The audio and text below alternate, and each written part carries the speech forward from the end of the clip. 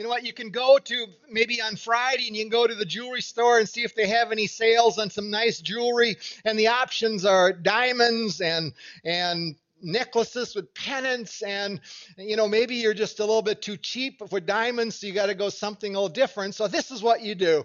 You see this nice gold necklace with a cross.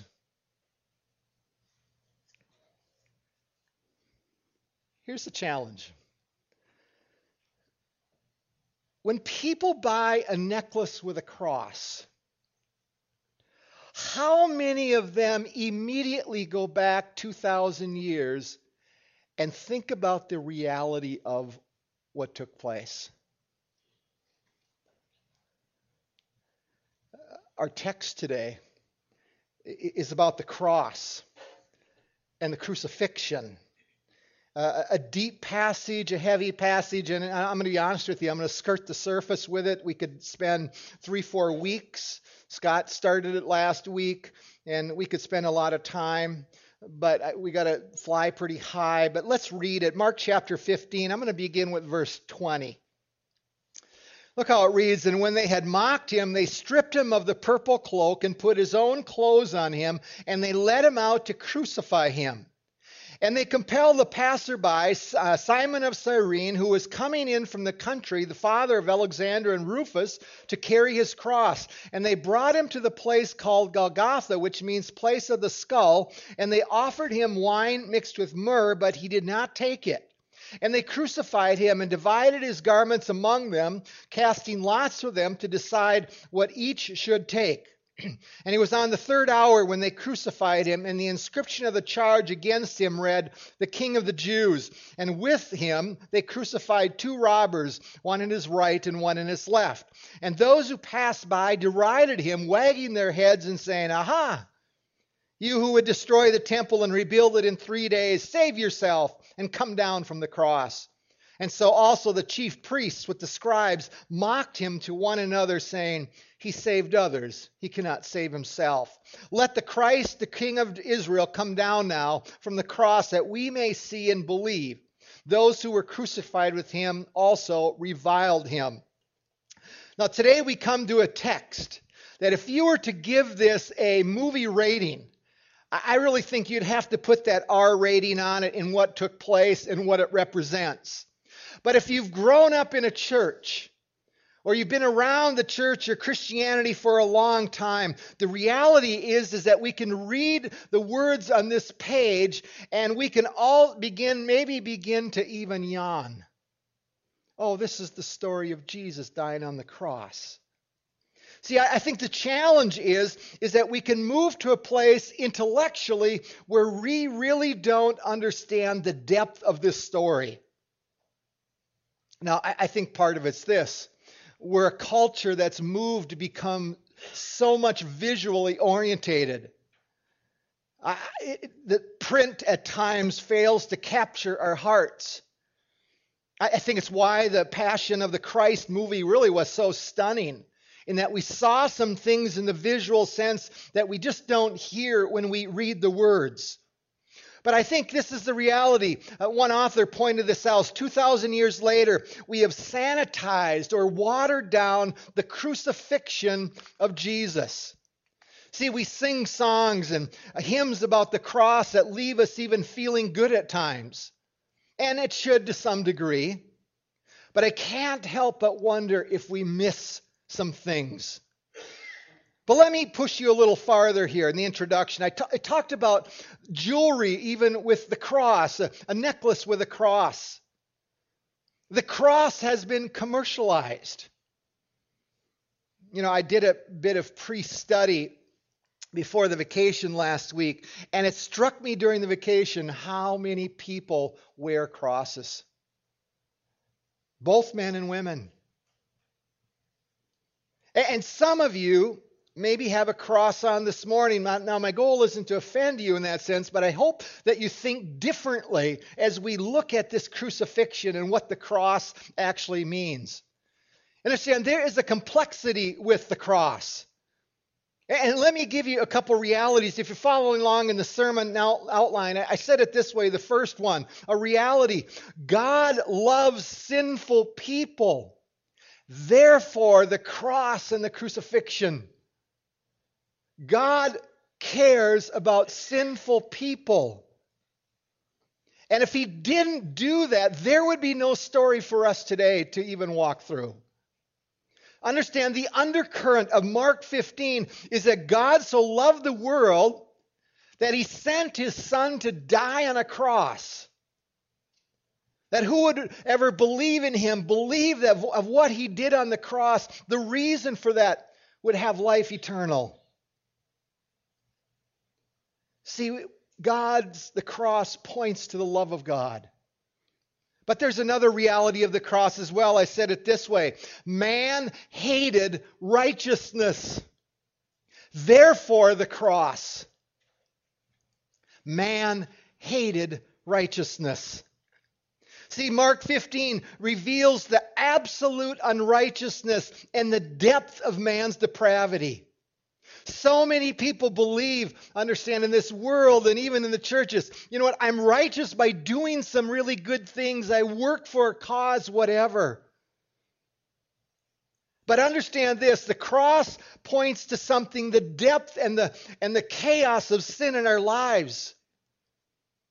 And it reveals, I think this, the utter contempt toward pure righteousness and pure love. See, the world thinks in many ways, when you listen closely, even in politics and whatever, people keep fighting for, quote, love. And I don't think we realize that they crucified real love here. But think of even the contempt of what was going on in this story as Scott looked at it last week and leading up to the cross here. The contempt of these men toward Jesus. From last week's text, they're not going to read it, verse 17. Remember, they put robes on him to humiliate him. Why? Because he claimed that he was a king. They put a crown on his head. And I don't know if you know that a crown back then often was reserved for heroes that would come back from war. They would put some wreaths around his head, and it would be signal to the world that here was a victor, a conqueror. And what did they do? They put a crown of thorns into his head. So the blood would ooze down onto his head, and it would create pain for him. You see the contempt of people, the unrighteousness of people. They used him as almost a parody. They ridiculed him.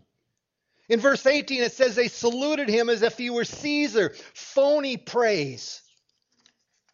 In Luke, it tells us that they put a reed in his hand. It was a mockery of a scepter. The symbol that one had the right to rule. In 19, they spit on him, the opposite of a kiss, opposite of affection. And then in mockery, it says that they were kneeling before him. His position, mocking his power. But you notice even in verse 31, here was the religious elite. The religious elite, the high priest and the Pharisees, the people that were the church people. They mocked him. I think what it was close enough where they were talking amongst themselves so Jesus could hear it. And one of the other Gospels says this, what they told him. They said, if you are the Son of God, come down. Show us what power you have. If you are the Son of God. Remember when those words were spoken before? It was by Satan in the desert. If you are the Son of God. See, Satan is still working here through the soldiers, through the high priest, through the religious elite here. And Satan, listen to this, Satan would have wanted nothing more than for Jesus to actually come down off the cross. Because if Jesus would have come down, Satan would have won. Do we realize that? But God's will had to be accomplished. See, the reality is 2,000 years later, We've sterilized the cross. We put jewels on it. We make it presentable to our day so a Madonna or an Oprah can wear it and almost be a political symbol. As I watched people on that vacation, time and time again, I'd see a cross, and because I had done that pre-studying a little bit, I'm just wondering, do these people have any idea what the cross meant? I don't think so. But here's where we got to go even farther, because we need to understand that crucifixion was common in that day. And if people would have been walking by where those three were hanging on the cross, that would have actually been quite normal, other than the fact that there was more people than usual around these three that were hanging there on the side of the road. This was a common event. See, understand this. This was reserved for non-Roman citizens. That's what crucifixion was for. If you were a Roman citizen, you didn't die this way.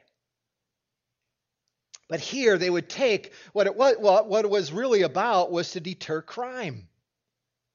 And so they would take criminals and they would crucify them and just put them along the side of the road. Josephus writes, sometimes they didn't have enough crosses to hang the criminals.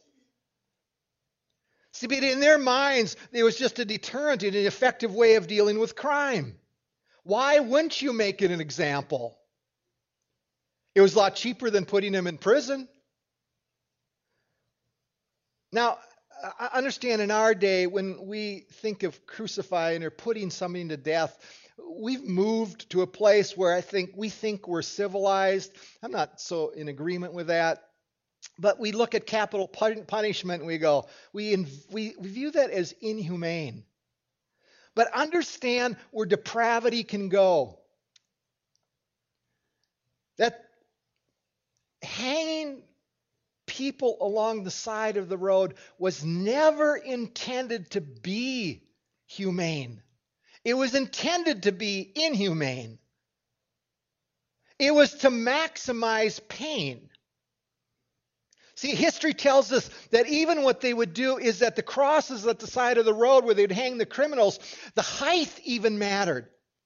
They made sure that they were no more than about 2 feet off the ground.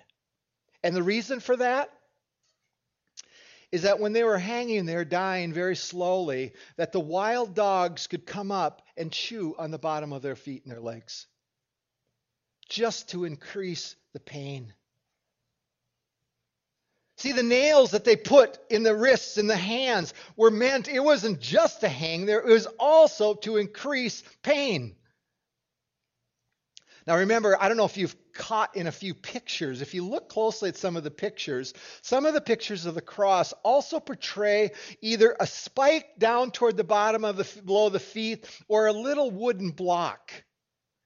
And I don't know if you've caught what that's about, because what would happen if they were hanging there and they were just, when they were breathing, you could breathe in a breath, but when you're hanging, it's hard to exhale. So what they would do is they would put a block or a spike down on the cross, and then the criminal could lift himself up again and exhale. Now, you got to catch this, though. It wasn't to be kind. It was done to lengthen the suffering, to die a bit slower. And then what they would do, at some point, they would take cruelty to a next level. Because as they could stay living for a long time, and they'd come along, and what they would normally do is they would come and smash the right tibia. And it was to cause agony, but also cause where now they weren't able to push themselves up, or they had to push themselves up with a broken leg, trying to breathe and trying to just stay alive just a little bit longer.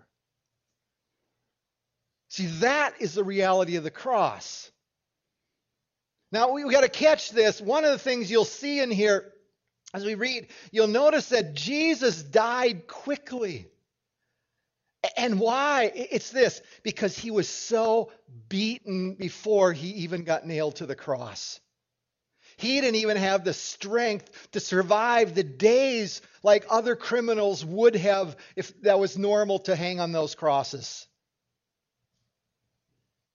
So when we wear that piece of jewelry, when we look at the idea of a cross like this isn't really about joy. It really isn't about happiness. And I understand why we can go there. But if you were to describe the reality and put words that were really centered about the cross, I think we would have to use words like offensive.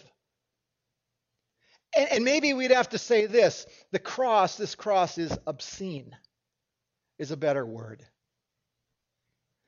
See, the utter contempt toward life, utter depravity, to hope that a man would die slowly, to have more agony.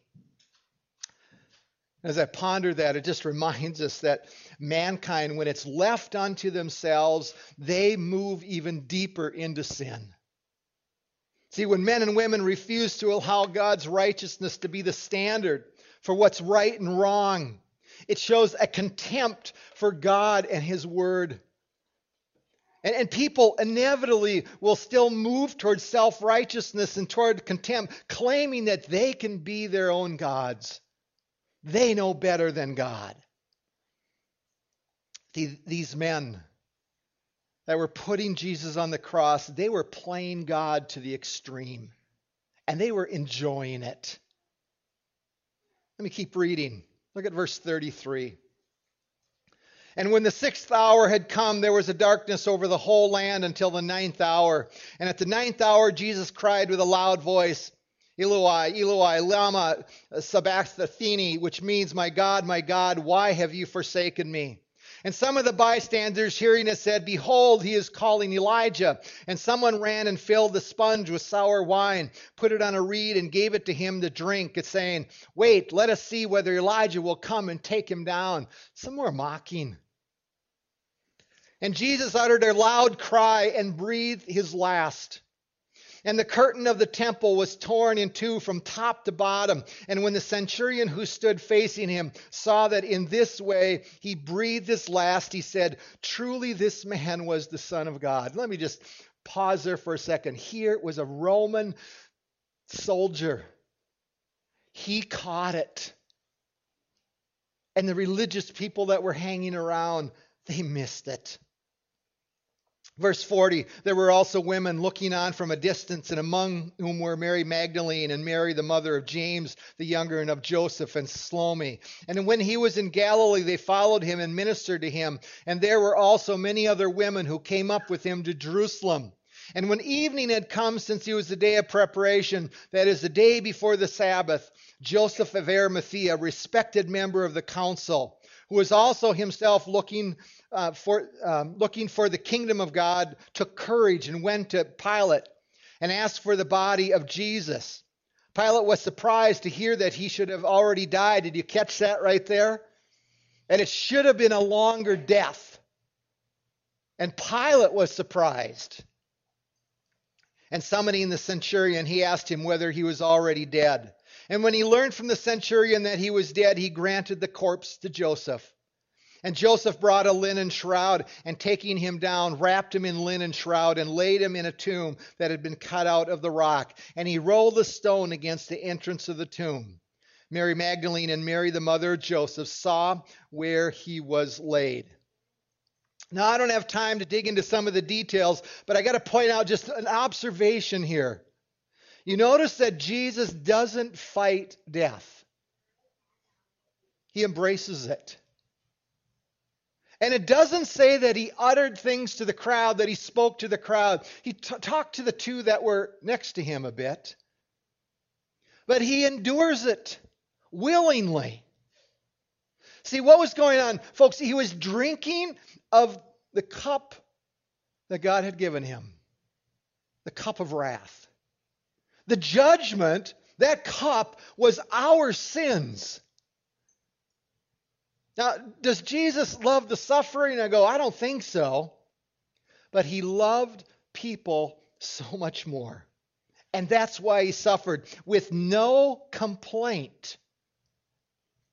I don't know if you also realize that this was also to fulfill prophecy. In the Old Testament, where they were pointing toward Jesus. I want to show you Isaiah chapter 53. Look at verse 4. Surely he took our pain and bore our suffering, yet we considered him punished by God, stricken by him and afflicted. But he was pierced for our transgressions. He was crushed for our iniquities. The punishment that brought us peace was on him.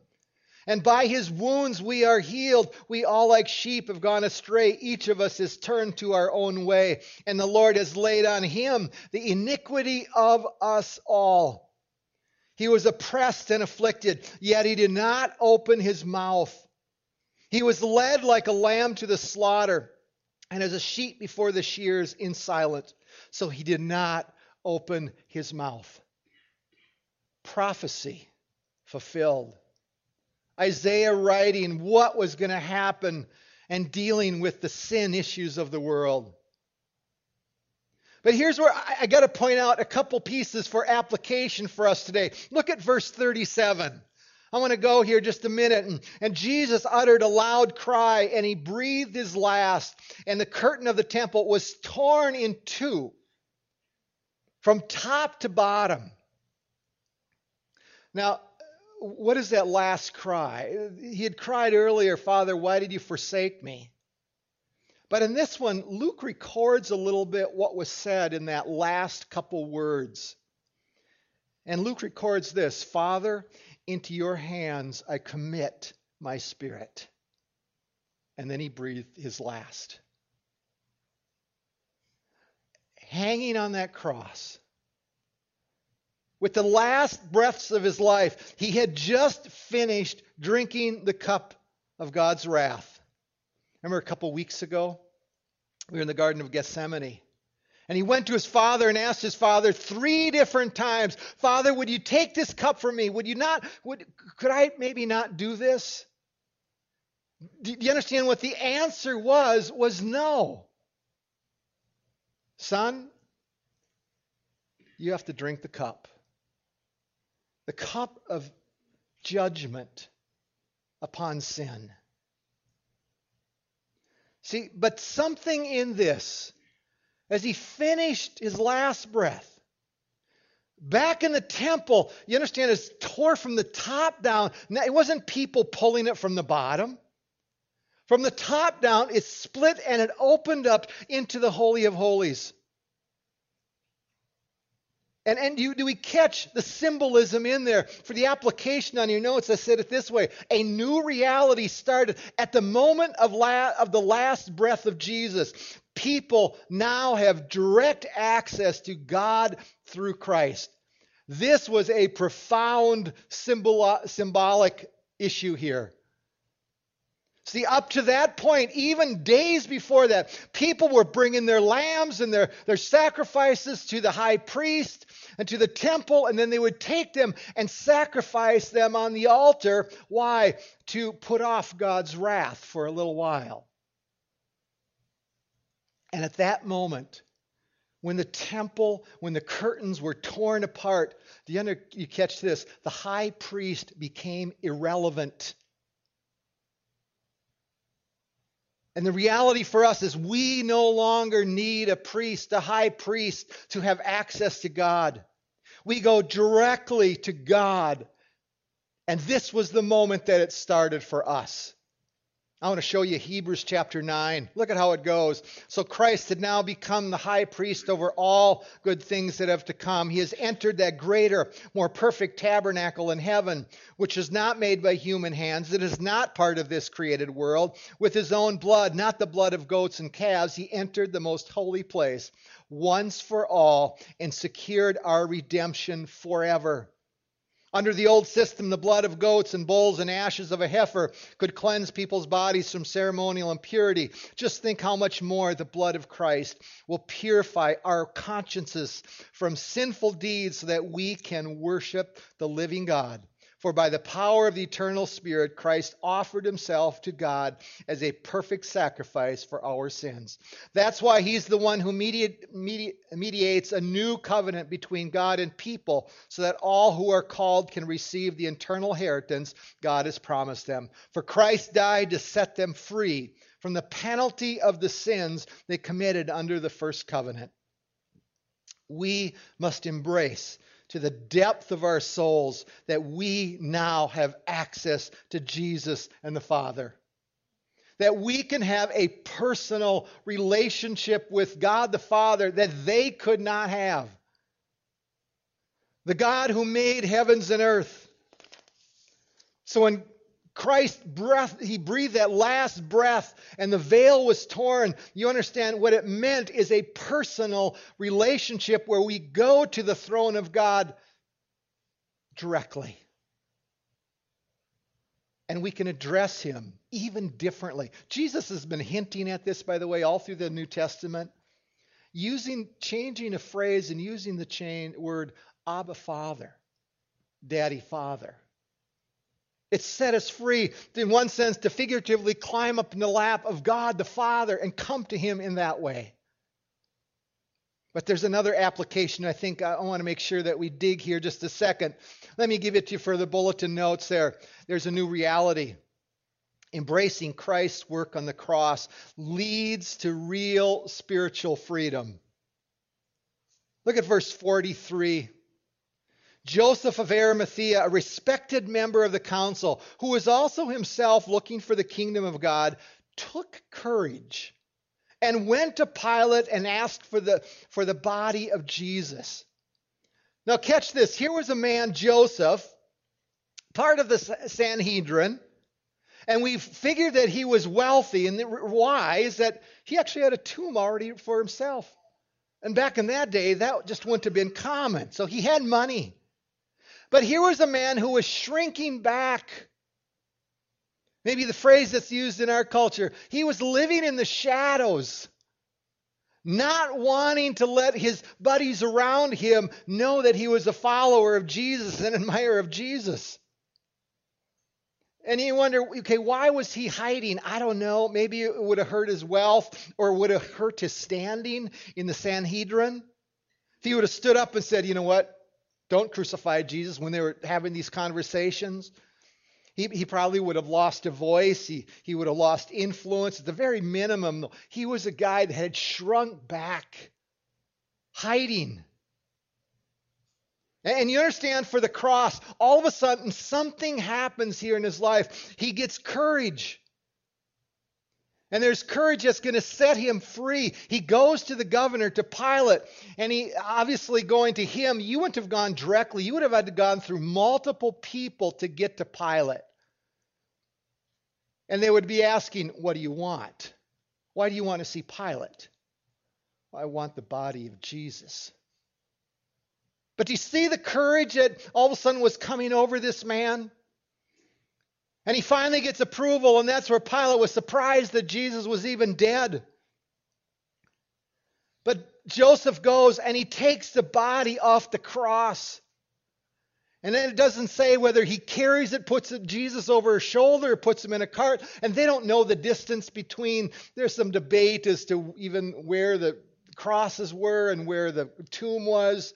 But there had to have been a little distance where somehow he got that body into a tomb and wrapped him in a shawl. But this man was different now. He came out of the shadows and it set him free to follow Jesus. But what does this mean for us? To set us free. To know God. You see, God doesn't want us to shrink into the shadows as well as a follower of Jesus. He wants us to live in the light. Willing to stand up and say, you know what, I love Jesus. You know, I keep wondering though, where were the disciples at this point? Why weren't they the ones that were asking for the body? They were the chosen 11. And yet this man, he puts his neck on the line, all for a decent burial for his Savior. See, do we shrink back? And what is God calling us to be like this Joseph? So as we come to an end today, just the question for us, do we recognize the freedom that we have because of the cross, because he died? And the veil's been torn. And if you're a teenager here, do you know that Jesus wants you to live for him and stand up boldly for him? Doesn't mean to be rude about it. But whether you're a teen or a young adult or older or really old, it doesn't matter. The question is, are we living in the shadows like Joseph of Arimathea did so long? And we need to come out and publicly proclaim to our workers in some way, goes, I follow Jesus. And I want to worship him. I want to love him. I want to serve him. I'm going to ask the elders to come on up. How appropriate it is for us to take communion even on this day. This points to the blood being shed. It points to the brokenness of who he was as he hung on the cross. And I would remind you that we practice open communion here. That if you know Christ as your Lord and Savior, please participate with us. We do ask that you would hold the elements. And guys, go ahead and hand out the bread. But as you take the bread, just hold it. And I'm going to pause just a minute even before we say anything up in just a minute. But would you just stop and thank the Father and the Son and the Spirit for the crucifixion, for Jesus drinking the cup of the Father's wrath for us.